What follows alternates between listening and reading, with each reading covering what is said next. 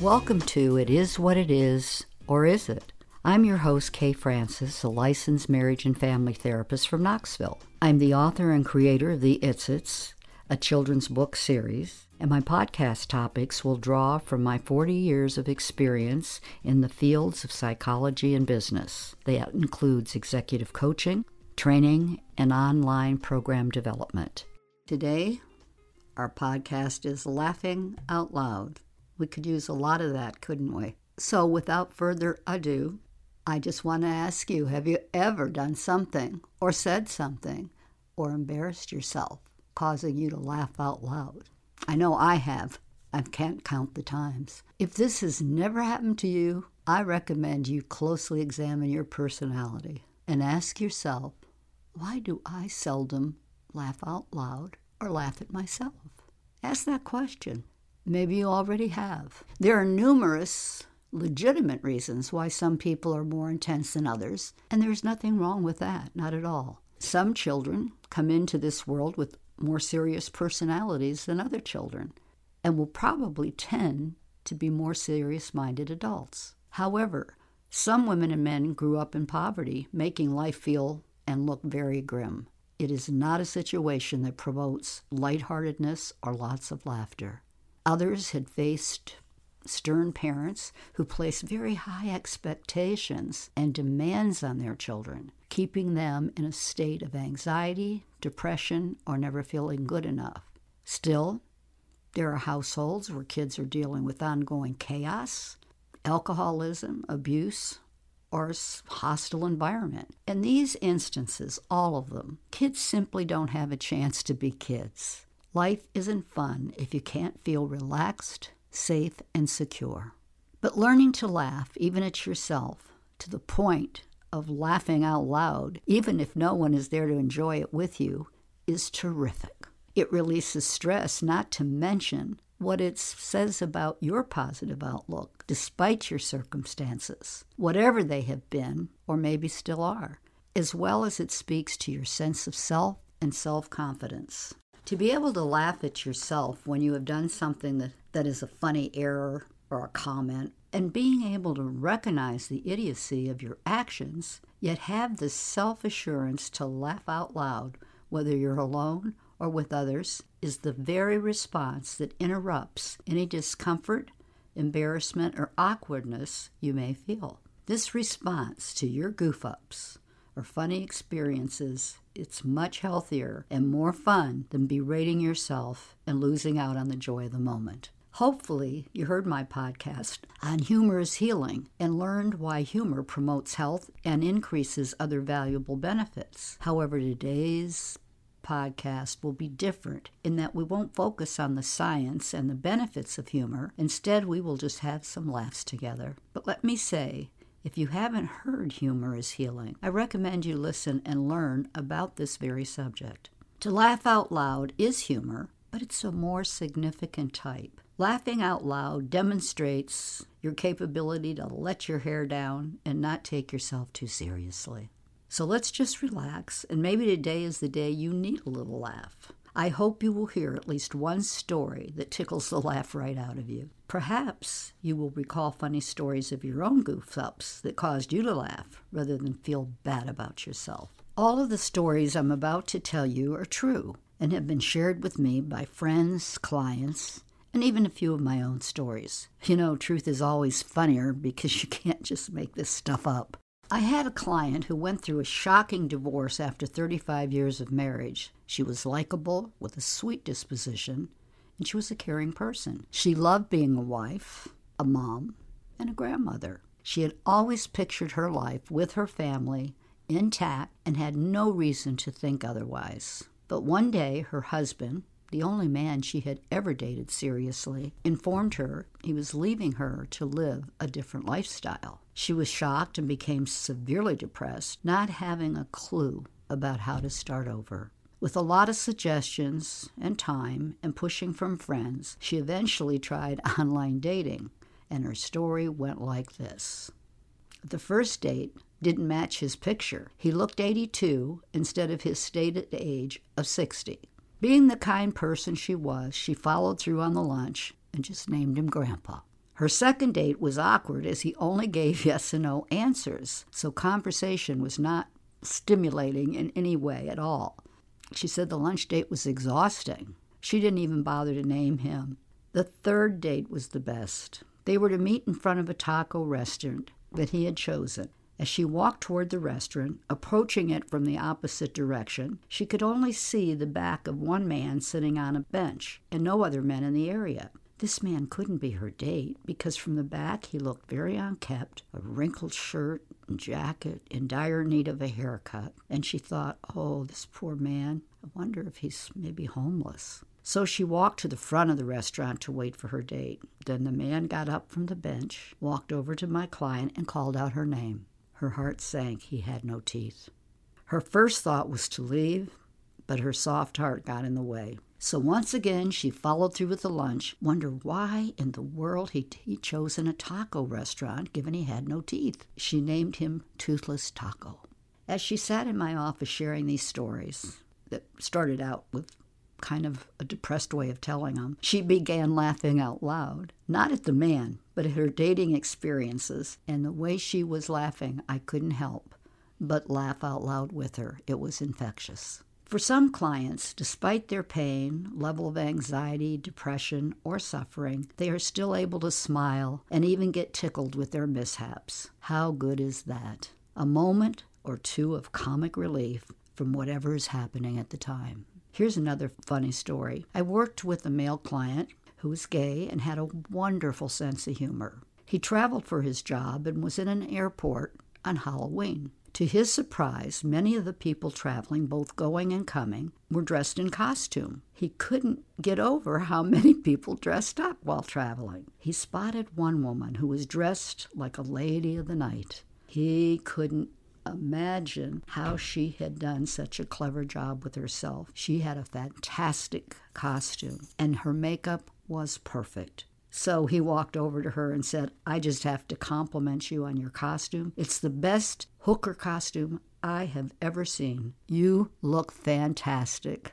In an indignant and angry voice, the lady looked at him and said, this is not a costume. He apologized, walked away quickly, and then started laughing out loud to himself. Talk about an embarrassing moment. That was it. Another woman who was a CPA shared her story. During tax time, she admitted she is a little intense and easily annoyed, given the crunch time and the long hours required to meet the deadlines. Her 11th hour clients are dragging in with their information last minute, but still expect her to meet the deadline.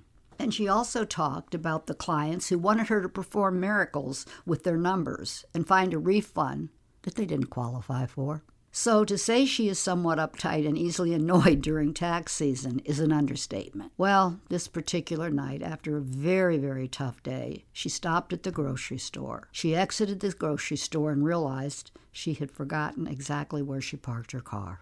Most of us have done that at some time in our lives, and we walk up and down the lanes, building anxiety with every step, and then we think, oh my God, maybe my car's been stolen. While searching for her car, she kept hearing someone's car alarm going off, which was getting on her last nerve because she was already exasperated, overtired, annoyed, and frustrated. And she thought to herself, who is the idiot that doesn't know how to turn off their car alarm? So the more she walked, the more the alarm was getting on her nerves, and she thought, I just don't get it. Approaching her car that she finally found, she realized it was her car alarm. She got into her car and began laughing loudly and said, you idiot. If you are a good visualizer, you will enjoy this next story. A young secretary in a psychiatric office shared this with me. She told me that when she was initially hired, she was interviewed by the principal psychiatrist and head of the practice.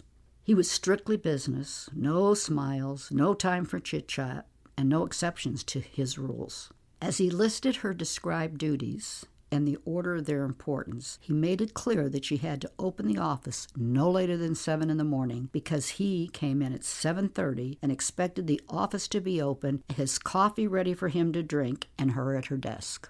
Keep in mind, she was very young, and admittedly, she was naive. Well, if I'd been her, I might have refused the job on the spot, given that interview. But Being sweet, she agreed to the stipulations of the job, but she did tell him up front that she had never drunk coffee and therefore didn't have any idea how to make it. He took her into the kitchen, pulled out the percolator, and showed her the process. The following day, she opened the office by 7 o'clock sharp, ran into the kitchen to make the coffee, and was busy at her desk when he promptly arrived at 7:30, and she felt good. She had got all her tasks done. A few minutes later, he came to her office and asked who made the coffee. She was so proud of herself, so with great confidence, she boldly answered, "I did." He looked at her and said, "Well, you didn't put the top on it," and walked out. She ran to the kitchen, and sure enough, coffee was everywhere. On the floor, the cabinets, the counters, even the ceiling. She was mortified. Another therapist came in, looked at the mess and the secretary's red face, and began to laugh out loud, at which point the new and very embarrassed young girl also began to laugh out loud. What a relief for her, and I can just visualize what that kitchen looked like. Can you just see those grounds just percolating right out of that coffee pot? Well, as a footnote, the mess was never mentioned. She learned to make coffee, and 20 years later, she still works in the same office. However, the psychiatrist retired, but she did say that I think he softened over the years. Well, at least he did a little. And let me throw in one of my stories that just happened this past week. First, you have to know that I have to get shots in both of my eyes for macular degeneration. It isn't a cure for blindness, but it can prolong the disease.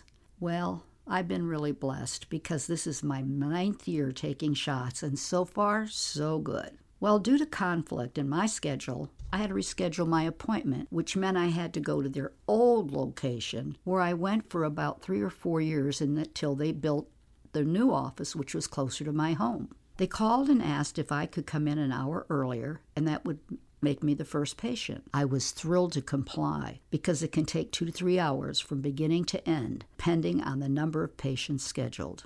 At the old location, my ophthalmologist office happens to be next door to my retina specialist. I entered my retina specialist office, and the same receptionist was there. I will call her Sally. Sally recognized me, and we briefly chatted and caught up a little as she checked me in. Sitting down, I realized I had left my phone in the car. By now it was about 12:45. I'm still good on time. I went to the window and told Sally I needed to get my phone out of the car and that I would be right back. I returned and sat down, still the only patient in the waiting room. I opened my book and began to read. Suddenly, the waiting room filled with patients, and the nurses started calling them back. I decided, well, I guess I wasn't the first patient after all. I looked at my watch, and it was now going on 2:30. The other patients now are leaving, and once again, I'm alone in the waiting room, thinking, I've been sitting here long enough. I think it's time I ask Sally what is happening. At that moment, I look up, and who's standing directly in front of me, and with a very anxious voice says, "Where have you been? We have been looking all over for you." I said, "Sally, I'm right here." She continues, "We have been worried about you." I said, "I'm right here. We looked in the restrooms and throughout the office, and you were nowhere to be found." Again, I repeat, I'm right here. Now I'm thinking, oh my God, Sally is so young, that poor thing. She doesn't remember checking me in. I don't want to say anything that may further upset her, and at the same time, I'm debating, how do I handle this delicate situation? She continued to tell me how they called my phone, but it was turned off. She said, "We didn't know what kind of car you drove, so we began searching the parking lot in fear you were lying somewhere hurt or ill or, God forbid, maybe kidnapped." At this point, I was getting really concerned about Sally, so I calmly apologized for making her and the others worried, but reiterated, "I've never left here since I got my phone." She got quiet, looked at me, and said, "But you were in the wrong office." Now I'm embarrassed, realizing I wasn't watching which door I entered. And to my credit, they have a very similar layout and the same black chairs. I did think that they seemed arranged differently, but what did I know? As we walk back to my doctor's office, she tells me, "You know you can't be first now." So back to sitting and reading, knowing they all think something's wrong with Kay. She's not herself, a little off, and maybe a lot off. And she's driving? Finally, they take me back take my x-rays and have me take a seat until the tech is ready to prep my eye with what I call numbing goop. Now I have a half-closed eye, and I need to go to the bathroom. And I need to go very badly. But I'm afraid to leave the chair for fear my doctor will come in. But I have to go so bad that I decide to take a chance. After all, how long can it take? Seconds, right? So I open one door and see it leads to the waiting room. That's not going to do. I open the second door, and directly across the hall, I see a door that says restrooms. I dash across the hall, go to the bathroom quickly, wash my hands, and dash back to my chair. Suddenly, Sally appears at the door again. "Where have you been?" "We have been looking for you." Then in comes the tech who had prepped me. She looks at me, then turns to Sally, saying, "I told you she was in this chair and that I had prepped her for the doctor." Again, I apologize for an inconvenience because it appears that the doctor did come in those seconds I was in the bathroom, only to be told that he had to leave the room and go to another patient. Well, I could hardly be annoyed with the doctor or anyone else for that matter. Then the tech apologized because the doctor now had an emergency call, but would be in shortly. It's now 5 o'clock. As I sit there, I'm alone, of course, in the chair, I begin laughing out loud because all of a sudden, all I can visualize is this little gray-haired person who is shrunk, no longer 5'2", running through the parking lot, hiding from everyone. I couldn't get this silly picture out of my mind, nor could I stop laughing until the doctor walked in and politely asked me, "How have you been feeling, Mrs. Francis?" I answered, "Fantastic." When I went to check out, Sally came over again and reiterated the entire story, and there was no question in my mind about what these folks in the office thought, given their pitiful smiles at me. But I wasn't about to explain anything, but it did take me a great deal of effort not to laugh again. As I drove away, I thought Sally should sleep well tonight considering how much she ran. She must be exhausted. I have to follow this up. This week I had to go to that office, the ophthalmologist, so I couldn't help it. I got there deliberately a little early. It was a 2 o'clock appointment, and I walked into my retina specialist. And there was Sally, and I said, "I'm here for my 2 o'clock." And she starts fumbling through the charts and looking, and they're looking on the computer, and they're just going crazy trying to find. They said, "We don't have you down." I said, You don't?" And then I looked at them because they were really concerned. And I started to laugh. And I said, "Surprise, guys, I'm due next door. See you later."